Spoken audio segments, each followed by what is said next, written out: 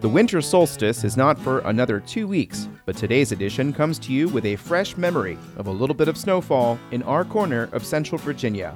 This is the Charlottesville Community Engagement Newscast for Monday, December 7th, 2020. I'm your host, Sean Tubbs, and thanks for listening to another brief installment of what's happened, what's happening, and what's coming up. On today's show, a record-setting weekend for COVID-19 cases in Virginia. The Virginia Department of Health prepares for how to distribute vaccines. Virginia Republicans choose a method to choose a candidate for governor. And what are the benefits of wildlife crossings? In today's Patreon-fueled shoutout, the Local Energy Alliance program, your local energy nonprofit, wants to help you lower your energy bills, make your home more comfortable, and save energy. Schedule your home energy checkup to get started.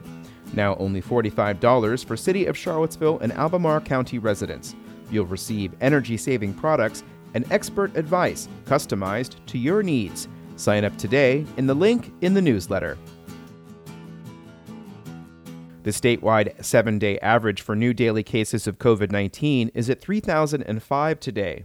On Saturday, the Virginia Department of Health reported 3,793 new cases, but there was a caveat that figure included backlogged numbers. No such caveats were in place yesterday and today, with daily counts of 3,880 and 3,817 respectively. The percent positivity has increased to 10.8%, up from 7.4% on Thanksgiving Day. The 7-day average for new daily cases in the Blue Ridge Health District is now at 67, after a district record was set on Saturday with 106, followed by 102 yesterday and 92 today. For today's number, that breaks down to 31 from Albemarle, 15 from Charlottesville, 15 from Fluvanna, 8 from Greene, 20 from Louisa, and 3 from Nelson. The Virginia Department of Health announced late Friday that the Commonwealth is slated to receive 480,000 vaccine doses by the end of December. These will consist of shots from both Pfizer and Moderna. This initial distribution will ensure 480,000 healthcare personnel and long-term care facility residents receive a first dose of the vaccine, beginning the inoculation process for nearly all members of Virginia's two top priority groups, if we receive this expected allotment. The first vaccine to ship is expected to be from Pfizer, which requires ultra-cold storage down to negative 70 degrees Celsius, and the 72,150 doses will be slated for healthcare workers who directly care for COVID-19 patients. Those in long-term care facilities will be administered shots by teams working with Walgreens and CVS through a federal partnership run by the Centers for Disease Control. The release continues. The actual amount of vaccine received in Virginia is a moving target and dependent on when and how quickly vaccination doses are manufactured. VDH is coordinating future prioritization based on federal guidance. For more information, visit the VDH's vaccine page. There's a link in the newsletter. Virginia Republicans will choose their nominee for governor and other statewide offices in next year's election through an unassembled convention, which means the party will entirely control the process rather than use the state's electoral mechanism. In a close vote, the Republican State Central Committee on Saturday opted against a primary in which voters would have gone to the polls or voted early to choose a nominee. The motion was introduced by Michael Ginsburg, a representative from Virginia's 11th congressional district. He said that a primary might result in a weak Republican candidate. I would imagine there's going to be 4 to 6 very strong, very competitive candidates running for governor next year, which means to me, I see us heading straight for an iceberg as a party. And that iceberg is that we could nominate a candidate that gets 30 to 35% of the vote in a primary. And that means that we're going to nominate potentially a candidate, that is to say, a candidate for whom 65 to 70% of the Republican electorate has not voted for. Ginsburg's motion initially passed on a vote of 39 to 35. One of those in the minority was Tara Carroll, a representative from the 7th District. She said a primary would be a guaranteed event, whereas a traditional convention might need to be postponed due to COVID. I think that it's a waste of party financial resources and the candidates' financial and support resources that are better spent in the general election. Additionally, I think that conventions can be a very exclusive process that prohibits those of us that we need to have our votes in the general election, young parents, military, students, due to time, financial, and travel constraints. Due to uncertainty related to COVID-19, Republicans acknowledged they could not hold a traditional convention, but did not want the state of Virginia to administer the elections, concerned with potential fraud. Steve Troxell is a representative from the 6th Congressional District. I like the idea of an unassembled convention because that takes care of the issues of people with small children, simply because all they have to do is come through, take care of business, and go away again. I'm also concerned about the inability of a lot of registrars' offices to guarantee that we have a clean election without a lot of spurious or questionable votes coming in. 2 Republicans from the General Assembly have announced their candidacy. They are former Speaker of the House of Delegates Kirk Cox and Senator Amanda Chase.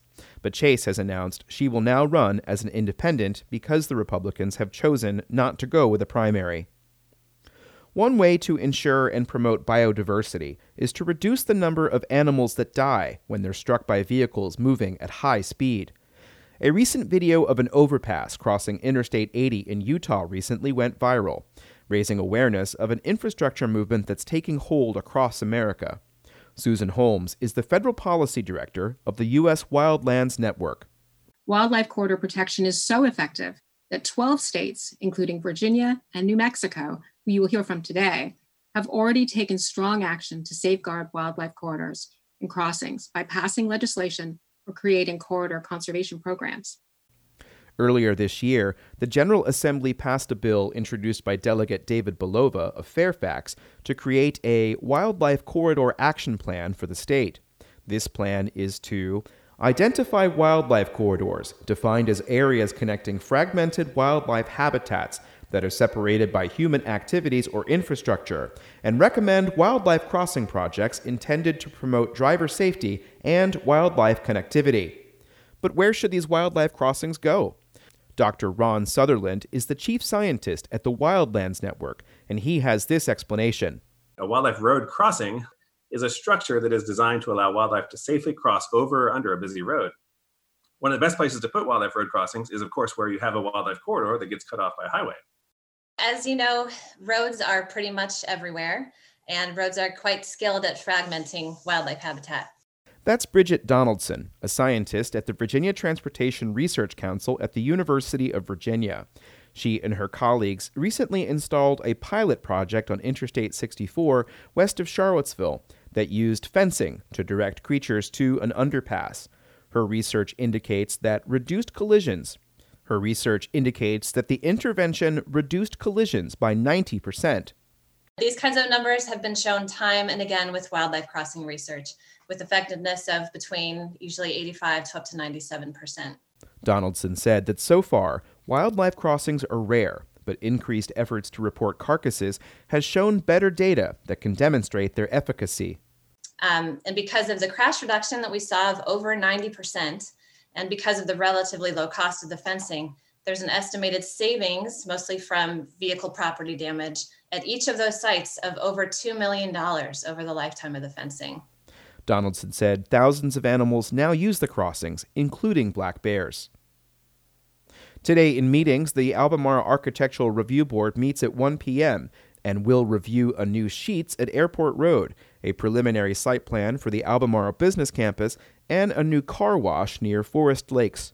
Charlottesville City Council meets at 6:30 p.m., and among other things, they'll consider a proposal for a city in western Guatemala to become the next sister city of Charlottesville. Check out the Week Ahead newsletter to learn more details. And that's it for today's edition of the Charlottesville Community Engagement Newsletter and Newscast for December 7th, 2020, the 79th anniversary of the bombing of Pearl Harbor.